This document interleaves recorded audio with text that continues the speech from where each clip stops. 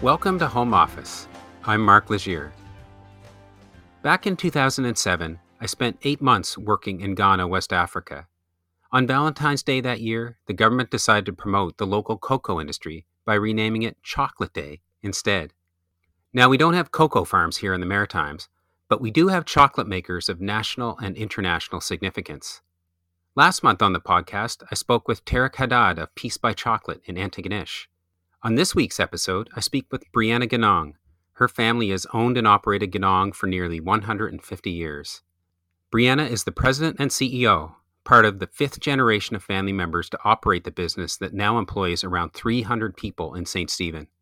I chatted with Tarek for nearly an hour for the podcast in January and was craving a piece of chocolate by the end. This time, I came prepared. I hope you enjoy my chat with Brianna, and happy Chocolate Day. Hi, Brianna. Good morning. How are you doing? I'm doing well. How are you? Very, very, very good. So where do I find you this morning? I am at One Chocolate Drive in St. Stephen this morning. One Chocolate Drive. I like that address. I am, yes. Yeah. I'm guessing I'm guessing that street was named after the factory. And yes, after the business. Yes, it was. It was this factory was built here in 1990 when we moved from our original brick factory in downtown St. Stephen. So it was a new street. Right. So you didn't coincidentally move to One Chocolate Drive. We did not. No.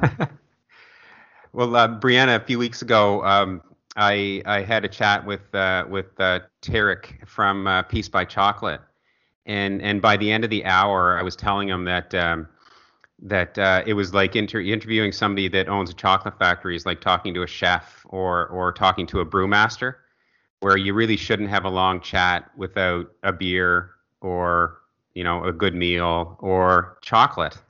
And because I was kind of salivating by the end of this. So I actually brought this morning, and our listeners can't see this, but I brought along Ganong chicken bones bark, just in case partway through the interview I get that craving. That sounds like a great idea. I might have one of those right here beside me too, pretty close. I could probably grab some. Yeah, and it's excellent. I had it for the first time. So is this a new product? Has this been around? It is. It is a new product. Yes, it'll be out in the market this year as well. So it's really a bit of a shift for us as we kind of work to create some more premium products that we're introducing into the marketplace. So that one, that format's a new one for us. So. Well, I'm curious, Brianna, because I want to take you back a little bit actually to your childhood. I just finished. My son just did a book report on the Great Glass Elevator, and we read the Charlie and the Chocolate Factory series, those two books out loud, and some of the other Roald Dahl books. They're sort of big in our house, and the Charlie story has been big in my mind for the last week because of this project that my son was working on, and now I find myself talking to somebody who grew up in a chocolate factory. So tell me a little bit about your childhood, and how much time did you spend around the business when you were younger? Well, I would say that I didn't ever know anything different. So it's always been a big part of my life and our lives, and always dinner table conversation. For most of my life, I grew up being within view of the old original brick factory. So when I was very young, we actually lived right next door to the factory. So every morning you got up, you could smell what was being made and saw people coming and going, and, went to the office after school. And so it was a big part of everyday life growing up, without a doubt. How much did you feel like, when did you start kind of working there? Like, I know obviously you weren't, 4 years old, like, dipping chocolates. No. My first job was at the company was when I was 16, and so it would have been in the original brick factory downtown. And so I went to work in the plant. And my first day, I remember it vividly. I'll never forget it. It was the area that I was working was quite warm, and actually I had to pick broken peppermints off the line, so they'd be going by. It was pretty fast. They were moving by me. It was pretty warm, and I have a tendency to get motion sick. So it was a bad combination for my first day of work because I felt extremely nauseous all day. So as this 16-year-old kind of attitude teenager. I went home and I said, that's it. I'm never going back. It was a big scene and not going back again. And my parents just were very calm and they just looked at me and they said, yes, you are. So I went back every day all summer and it was just fine. I learned a tremendous amount. And I wasn't doing that job all summer. I got to move around a little bit. So it was good. And then I worked in our retail store here in St. Stephen throughout high school as well, on weekends and summers and that sort of thing also as well. And then went away for a while and then came back. Now I've been in the business full time for over 20 years. Right. So did you always know, like when you were younger, did you always think, I'll end up working in this business, or did you go through a period where you thought you might do something else, or how did that go? I grew up not wanting to have anything to do with the business, actually. So I think growing up in a small town where you are, you do see your family business on a day in, day out. You hear about it. It's part of your everyday life. And I really wanted to get away and to try something new and do something different. So actually, when I was in high school, I went on an exchange to Australia. So it's like the farthest away I could possibly get from St. Stephen, New Brunswick. And then I really didn't intend on getting involved in the business. But obviously, as you get older, you start to appreciate different things and be able to appreciate what it's like to live in a small town and be close to your family and be close to your friends and have those kind of connections that you can't have in other places. So it really kind of changed my thinking in that regard. But I didn't grow up with aspirations of being president of the company, that's for sure. Right. And so apart from going away to Australia, was there a time where you went away and went to university, did other things? Yes, yeah, I kind of moved around for a while. So I went to McGill right as soon as I graduated from high school. Then I came back, went to UNB, then moved and went to the University of Western Ontario. So I kind of moved around a little bit before kind of coming back here as well. And so tell me, well, I do have to ask right off the top too, because we do have Valentine's Day coming up, obviously on Sunday. What was it like to grow up not just in a chocolate factory environment, but to have your birthday on Valentine's Day? Yes, well, I mean, maybe that was part of my wanting to get away. Every year I had my picture on the front page of the St. Croix Courier with my giant Valentine heart box. So I think I probably, if I went down, I could get the chronological order of my birthdays there as well. So it was unique for sure. And in fact, I was born 3 months early, so it was even more strange that I happened to be born on Valentine's Day, but in a family of whose company created the first heart-shaped box in North America. So it is unique, that's for sure. Right. Yeah. And there must have been times in your teen years where you were like, no more pictures. Yes, I think they stopped when I left elementary school, probably. Okay. Yeah. Yeah, I could see a teenage resistance to that. Yes, absolutely. Yeah. Yeah. So over the years, tell me about how you grew into the role that you're in now. Like what different roles did you take on with the company over the years? I started in marketing as well, and then I kind of moved into a variety of roles. And I guess that's kind of the nature of a family business. So you kind of move where there's a need and to kind of grow and develop. And so I was in marketing. I worked in quality and R&D, product development, account management, contract manufacturing, project management, managed one of our expansion projects, and work with a lot of our contract manufacturing partners as that continues to be a larger part of our business as well, before moving into this role over 6 years ago. And with a company like Ganong, I mean, you've been around for, you're going to be coming up on 150 years in a couple of years, I think, right? Mm-hmm. Yes. Yeah. And I remember a few years ago, there was a few St. John companies, and they were all turning 150, and it was right around the time of Canada's 150th birthday. And I remember doing stories on those companies, and what struck me was, we tend in New Brunswick, we have these traditional companies, Ganong, and we have Moosehead Breweries, and we have the Irving companies, and the McCains, and there can be a sense of settledness from the public's point of view, right? We have these anchor companies that have just been around forever. But one of the things that struck me about doing those stories in particular was that innovation is always central to keeping a business going for 150 years. There is no such thing as standing still. And can you tell me a little bit about Ganong's, trajectory over that? I mean, it's a very long span of time, but what have been some of the major points of innovation for the company and just growth periods for the company? Absolutely. I mean, there were a lot of innovations over the company's history, both for how they were processing products and all the introductions. So there was an era early in the company's history where they were introducing massive amounts of new types of confections and new confectionery concepts. So it would have been back in a day where people were going to the corner store and picking one of those and one of these and that sort of thing. So they were introducing new products like on a monthly basis, and some of them stuck, like the chicken bone, and some of the others, and some of them didn't as well. But the first heart-shaped box, the first chocolate nut bar in North America developed for a fishing trip. A number of different products like that. But I think more so there was all the adaptation, right? So when you're, this year's 148 for us. And so when you go through that many decades and that many generations, you've got to be adaptable to survive, right? So, the founders were really focused on growth and they grew the business substantially. Next generation kind of dealt with World War and had to deal with the challenges associated with that. Really growing and adapting throughout each of those generations. I mean, moving to this new factory because there was a recognition that we couldn't be competitive in a global environment where you were starting a product on one floor, going up 3 floors, going back down 2 floors, and so that was a big step that my father and the company took to move us into this facility. We probably wouldn't be here today if he hadn't done that.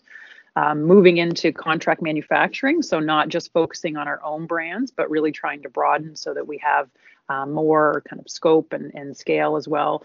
My great grandfather founded a board of directors for the company as well that was a fiduciary board and is still in place today. So his comments were to protect the family from itself, so to make sure that we had that outside governance and advice and oversight, so that we weren't inadvertently making really, really bad decisions on a go-forward basis, and that continues to be an extremely valuable resource for myself and for the entire team as well. So, those are some of the kind of adaptations, and not necessarily innovations, but adaptations that have been necessary to keep the business, going and relevant and competitive as we go forward. So, and we continue to need to look for those. And I guess with that board too, is that a big reason why now I know you need the people that want to keep the family business going, but this is 5 generations for you now, right? Which is Yes. pretty remarkable for a family business. I have been recognizing things like needing that outside check and that outside advice been a big part of being able to, as a family, carry this forward? I think it's been good. The board can be a sounding board, and I think they've played different roles over different generations. For myself and my brother as a 5th generation, it's been really helpful for us in our development as well to be able to draw on the outside expertise of people that have worked in other industries and have a different perspective and can provide us with, watch outs, be careful about that and don't forget about that, and really can hold us accountable to making sure we stay on track from a strategy standpoint. And I find it tremendously valuable and helpful. And I know the rest of the team does too. Our entire executive team reports to our board on a quarterly basis. Yeah. And here we are now in the midst of the pandemic. What challenges and opportunities has that presented for you? It has been a tremendously challenging period of time, as it has been for everyone. I mean, firstly, I am so thankful that we've been able to continue to operate unlike so many others as well. And our employees have been tremendously resilient and adaptable and adjusted to every changing protocol or line configuration or PPE requirement that has been put in front of them. So that's been great. For us, we really had a growth mandate. So we've really been working prior to COVID on how do we grow our business? How do we become more everyday? Historically, we had a lot of peaks and valleys in demand based on seasons. And so we've really been looking for large pieces of business, contract manufacturing business in particular, to come in and be more seasonal and year round. So we keep our production and our employment more steady throughout the year as well. And we were running up against some barriers there because historically we tried to be all things to all people. So we can make this, we can make that, we can make something else. And they all have different ingredients. And in some cases, they all share the same equipment. And so for the customer and the consumer of the future, that's a no-go now, right? I mean, a customer doesn't want to put on their label may contain X, Y, and Z, right? So it became evident that we had to change how we did things. And so we had, the team had done a great job of putting forward a proposal of how we could transition from an allergen perspective to change our product mix, secure some new equipment so that we could process things in different ways, and that we would be able to secure some of those large pieces of business, or that was our intent. And so we kind of went out on our skis a little bit, and it happened that we were just finalizing the details and COVID hit. So it's like, okay, what are we going to do now? But we just kind of charged ahead and worked to secure the financing. And then we did the work over the course of the summer. And we were able to secure two new significant pieces of business, which we commercialized through the fall, installed new production lines and new pieces of equipment, and worked to get things up and running. But it's been a bumpy road. Right. It would be challenging at the best of times, but when faced with a pandemic and all of the additional costs and challenges, we had a people shortage before COVID. And so we've been utilizing immigration programs and local recruitment efforts to supplement our workforce. And so the immigration stream essentially stopped, came to a halt as well. So that was a big challenge for us, because we secured these new pieces of business and then we weren't able to produce all of it. And so we're really, continuing to work hard to make sure that we can maximize the production that we're able to do, but it's not easy during COVID for sure. Right. So how many people work for you now in St. Stephen? Just under 300. Or under 300. Yeah. So you had needed to, because of the new production lines, you were looking at increasing the workforce, and then sort of ran into issues around relying on immigrants coming in to help supplement the labor force there. Yes, yeah, we continue to hire locally as well as through immigration, and we did welcome some newcomers throughout that period of time. But as opposed to welcoming 30 newcomers, maybe we welcomed like 6 or 5, and that was over a long period of time. So it's been a challenging period of time for everyone, for sure. And would they have been coming in through the Atlantic Immigration Pilot mainly? Yes, we've welcomed folks from the Atlantic Immigration Pilot, as well as the Provincial Nominee Program, as well as individuals that were already here in New Brunswick as well. So we're really pleased that we have now representation from 12 different countries within our workforce. So that's across our admin team, our leadership team, and within operations as well. So that is such a tremendous thing for a company of our age and our community, and for our employees to have that kind of diversity that we've never had before, which is wonderful. Right, because I mean, it'd be so enriching, right? And I know it's true of the larger centers in New Brunswick as well as the smaller centers.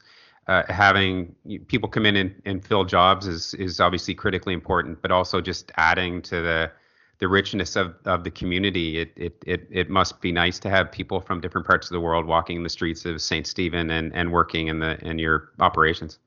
Absolutely, it's great, and I think we're trying to find creative ways to kind of be able to share things about both our New Brunswick culture and learn things about other cultures as well. And our team's trying to do some things kind of remotely and via social media and that sort of thing to kind of highlight different pieces of really interesting information so that we can all learn from each other, even though we can't do so at events or face to face right now. I'm trying to be creative about how we do that.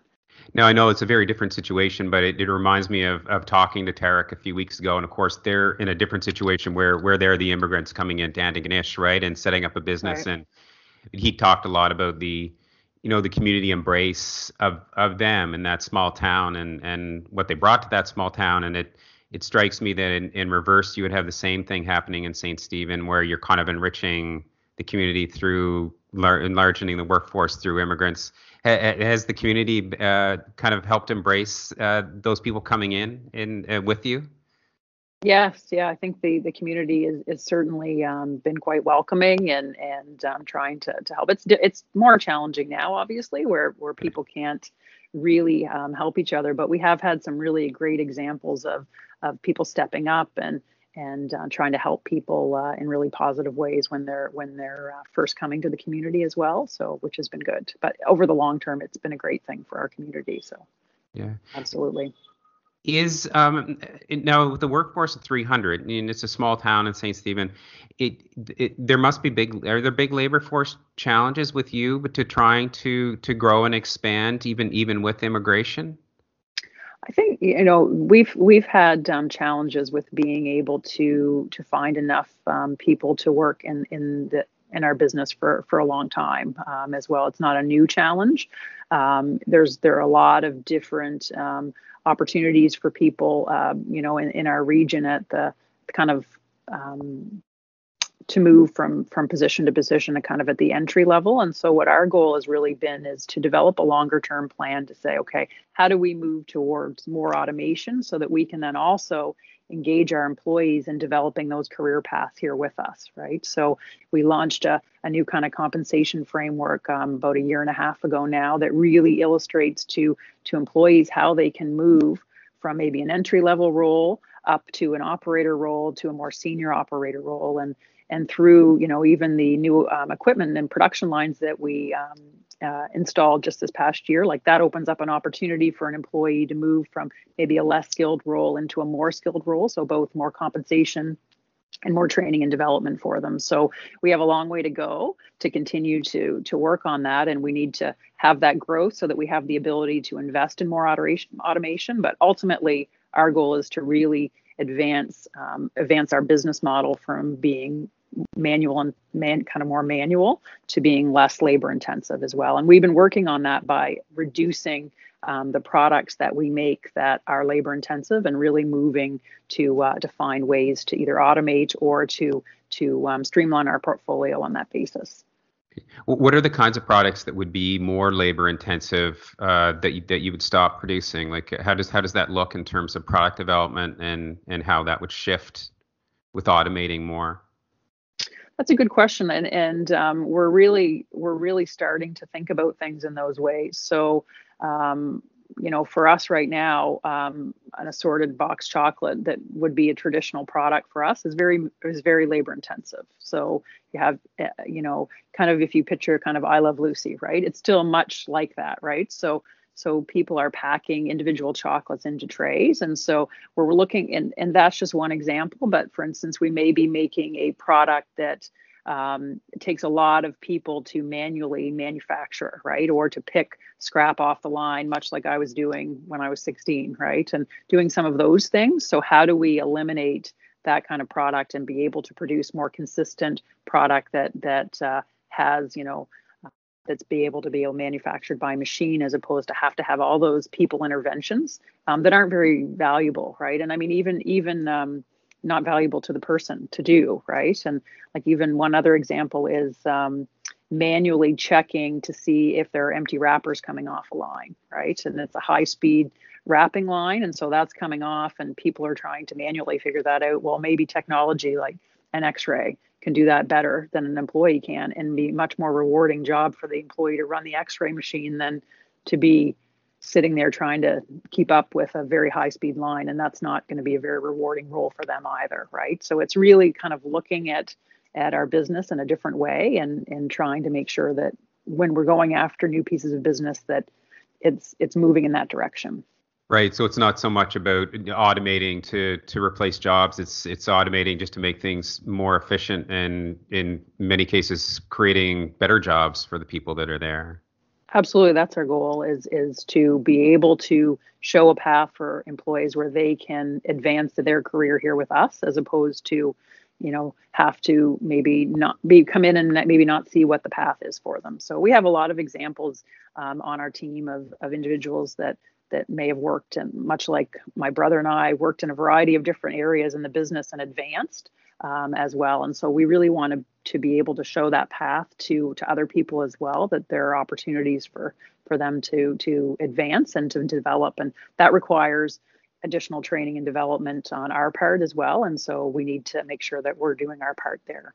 Right. And from a business perspective, critically important in the sense that, I mean, all New Brunswick communities, large and small, are trying to figure out how do we retain people? How do we keep them from moving away? And that's true of people who grew up here. It's also true of our immigrants who, we're taking a close look at retention rates on immigrants so that they're not coming in, staying for a year or two, and then leaving the province. I suspect it's probably the same thing with immigrants coming in, that you try to keep looking at opportunities that will retain them over time. Absolutely, and we do have examples where immigrants have advanced to more senior roles, operator roles, or moved into different departments in their time here as well. So we're certainly trying to do that for all employees to kind of develop opportunities and career path for them as well. But I mean, housing is another one that is a challenge with regard to attracting. Whether people are moving from Fredericton or whether they're moving from the other side of the world, there is a definite shortage of housing here in our area, just like there is throughout the province. That's another barrier to overcome as well. And is the community, the town council, sort of community leaders, are they helping you look at ways of addressing those issues? Yes, here in St. Stephen, we have Future St. Stephen. They really look at how we can kind of drive our community forward in a positive way, and so they are working on alternatives and looking for options to increase housing with the town and other partners. Because that's one thing. I mean, I've noticed myself just from St. John and Moncton, Fredericton, and Halifax, bigger centers. Even during the pandemic, housing construction, whether it's housing construction or apartment construction, is one of the things that's continued very strong, which gives you an indication that at least people are still moving in. People are still looking for places, right? And it strikes me that that's a pretty critical piece in all of our centers, right? Mm-hmm. No, absolutely, it is. I'm surprised. I'm just going back to a little bit of discussion about your product development. I mean, a lot of people would think, obviously associate the Ganong brand, but it's curious to hear you talk about producing products for other companies as well. How big a chunk of your business would that be, and is it a big piece going forward? It is, yes. It would be more than 70% of our business today would be under other companies' brands. As well. So our branded business is very important to us, and it's where we come from, and it's an important part of our history, and we have hear about tremendous connections that people have with our brands and our products, and because they've been around for so many generations, that people have these memories that are entrenched as well. Like we had someone reach out to us recently, and she had been just diagnosed with breast cancer, and so she chose to use our pink AB gums or our gum drops to fill up a jar with 390 of them so that she could mark her cancer treatments and each day eating one of the gumdrops until they were all gone because she loved that product so much, right? So for her to link one of our products with something that was going on in her life like that, I mean, that's pretty incredible. And to hear all the positive stories from people around how chicken bones are part of their family tradition, or just desperately looking for a product if they live somewhere else in the country or the world, because the holidays aren't the holidays without something, is really important. And we learned that with our mints recently as well, where we had to make the difficult decision several years ago now to remove them from the market because it was so costly to make them in the traditional way, because we were still making them the same way they were made when they were invented in the 1800s. But the outcry that we heard from people were just, I love your mints. They're part of this tradition or that tradition. But it's how do we connect and respect those memories and those traditions with the future, right? And with your kids and with my kids and with the next generation. So respecting those traditions, but also how do you become relevant? And so for us, it's really for trying to take the time to understand that and not trying to have fuel the growth that we need to be competitive come from that side of the business right away. We really need the scale and scope that comes from these large pieces of contract manufacturing businesses like that we would be producing for large multinationals, to help us be able to work on that, right? If that makes sense. Yeah, for sure. How has that evolved over the years? Like 10, 20 years ago, were you doing these kinds of contracts, or is this a relatively recent thing? I think we would have started doing what private label back several decades ago, and then moving into the contract manufacturing business. I don't know, maybe more than 20 years ago, 25 years ago, maybe. And then it just has continued to be more of a significant part of our business throughout those years, and will continue to in the year ahead. It'll be more than more a higher percentage this coming year as well. Obviously, strong, brand associations, locally and regionally around your products. What about export markets for your own products? Export markets for our own brands. Yeah. We would be predominantly here in Canada. Yes. Yeah. Yep. So our branded business, I mean, obviously, as you said, focused here in Atlantic Canada, and then as well, depending on the season and depending on the product, across the country also. But really haven't. We have done export in the past, but really have been focused on trying to gain distribution and grow our brands here in Canada at this stage. Right. But our contract manufacturing business would be across North America.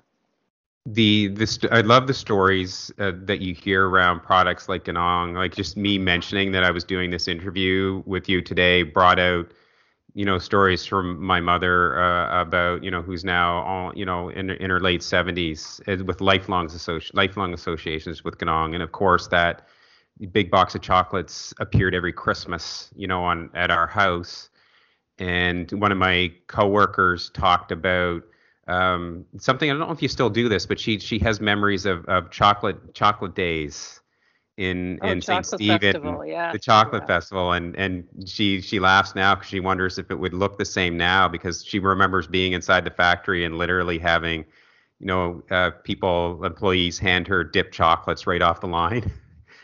But very powerful associations, right? Yeah. And I know, I had a talk with Blair and Rosalind Hislop weeks ago, about last fall, about them taking over Mrs. Dunster's, and they were taking over a known brand like Ganong, and being overwhelmed all the time by stories of associations with that brand. And it feels like Ganong is another one of those maritime brands that really resonates with people.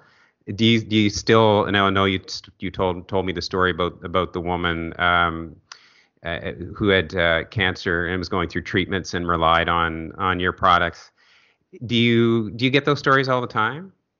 Absolutely. And I mean, sometimes even just recently, within the last few weeks on social media, people were posting their memories of different products that I'd never even heard of before. That just because there has been such a wealth of products over multiple generations. But we hear it on a really regular basis, particularly when we're approaching a season. People will share their memories and their connections, and they're really strong. And it's really good. And as we kind of look forward, we try to make sure that we're respecting that and appreciating that people have these family memories that are tied to products, and that's really special. And it's I think because they've been around for so many decades and generations, that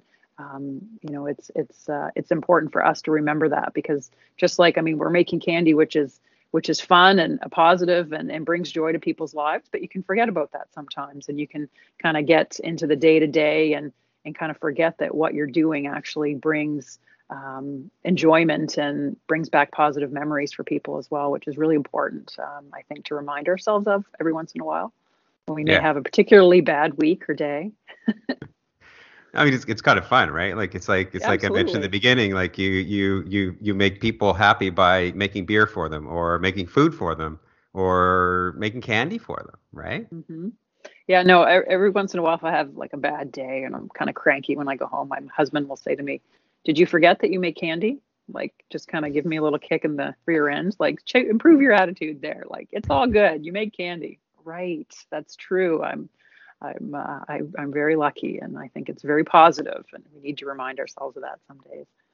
Yeah, and I mean, it's not, we're working our way through this, but the pandemic, right? Like what we're all going through on a day-to-day basis to try and get through this. These are little joys, right? Absolutely. Yeah. You need to remember that and really try to kind of spread that message as well. So, to have people be able to take a moment to just enjoy something and to appreciate a memory or an occasion, whatever that may be. Yeah, we need that more than ever, I guess. And the chocolates in the heart-shaped boxes. Tell me about that story and the roots of that product. And you're bringing it back now, aren't you?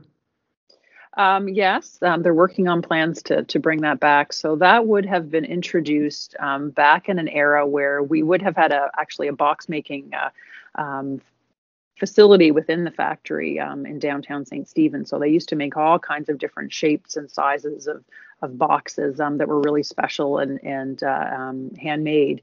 And so they introduced the heart-shaped box actually for Christmas, and it would have been back in the Depression era as well. So back when people really needed to pick me up, and so came out for Christmas, and then obviously moved into Valentine's, and it has been a huge feature as for us and our business over many generations. It was a very significant piece of our business. Certainly while I was growing up, Valentine's was a really special part, and we had a wide range of Valentine hearts. And then the market has changed.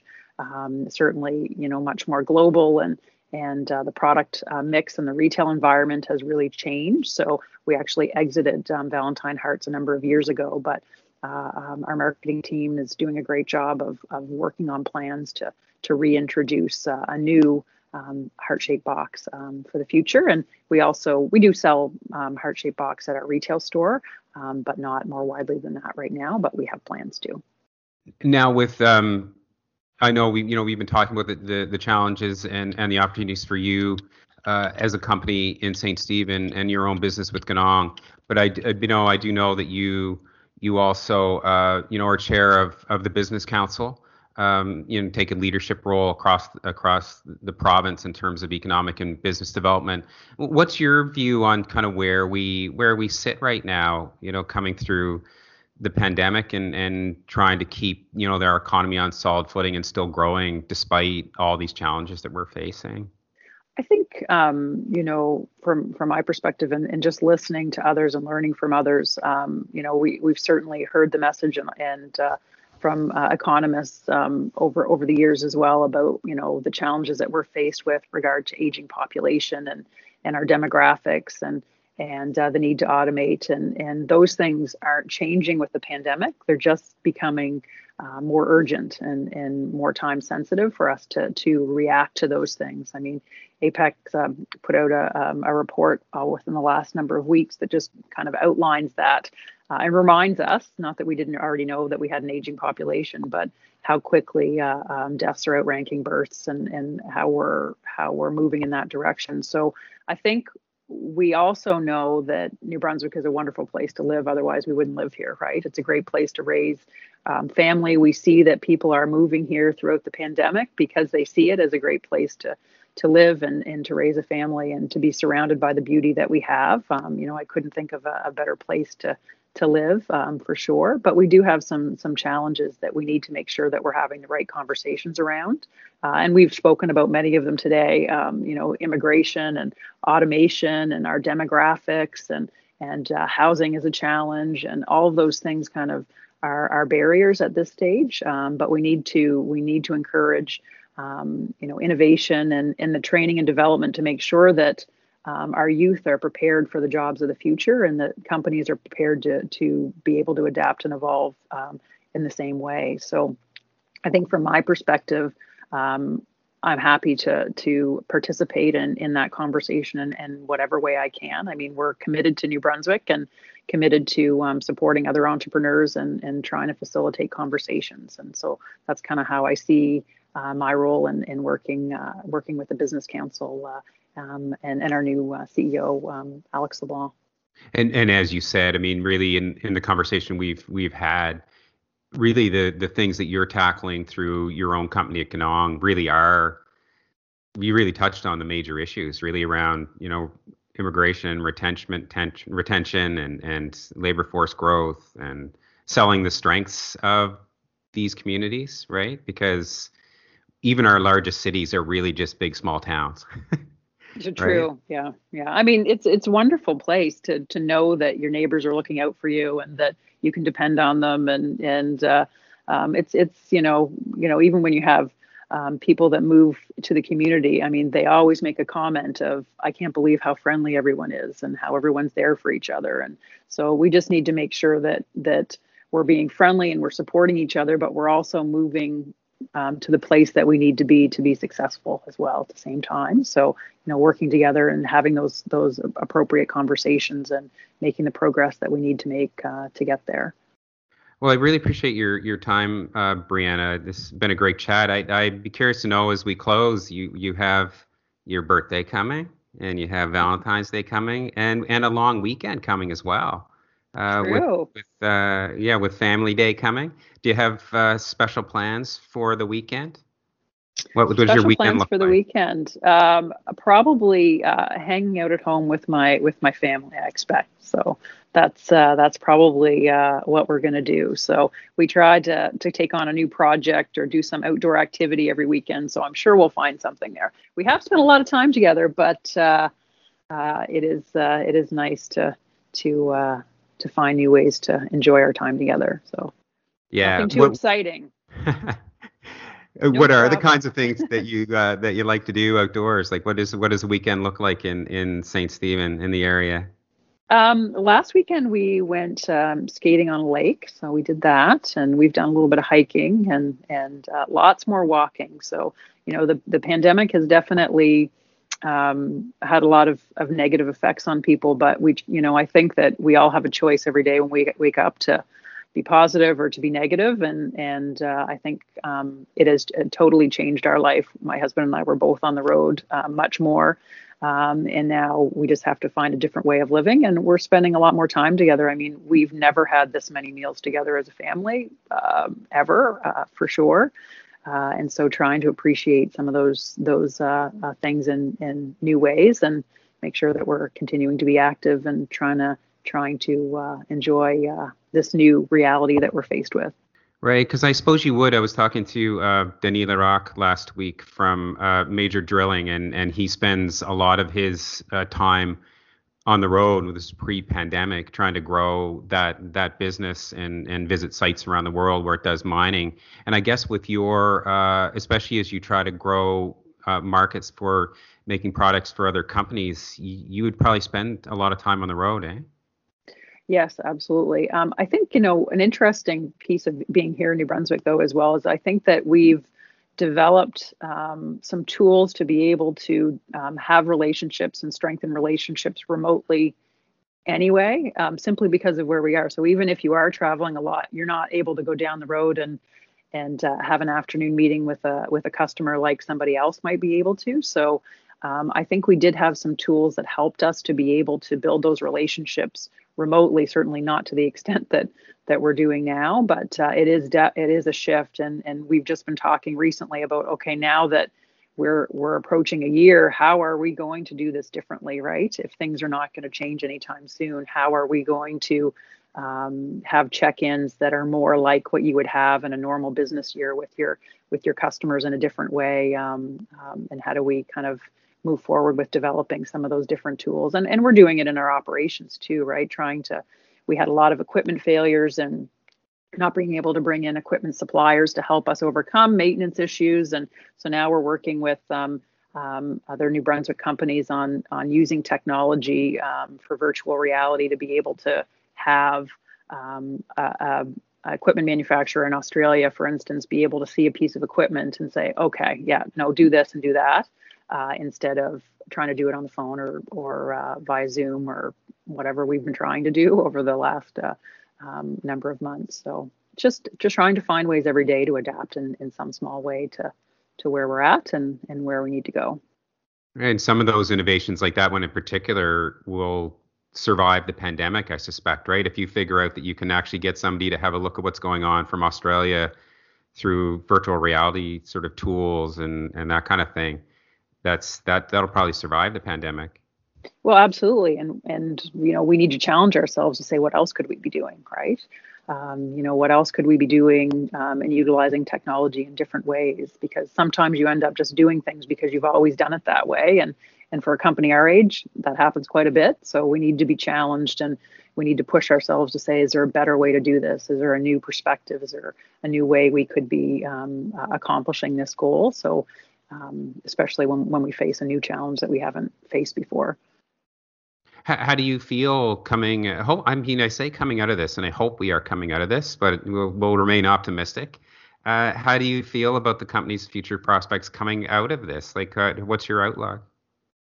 I think that we have a lot of really great positives on the horizon, and I think it's been a bumpy year, just like it's been for everybody. We've been particularly happy to be able to secure these new pieces of business for the future, and so really we just need to kind of get things up and running and moving in a positive way. But we've been working a really long time to kind of turn in this direction of this everyday business, and we've been making small steps along the way, and you can see it on the horizon, and we're seeing the positives. And so it's just, how do we continue to make sure that we don't lose sight of where we need to go, and to incorporate all those pieces from an employee standpoint, and from a growth perspective and efficiency standpoint, and continue to keep our eye on those priorities. But we've got a great team, and everybody's pulling in the same direction. So really optimistic about kind of moving forward in a positive way.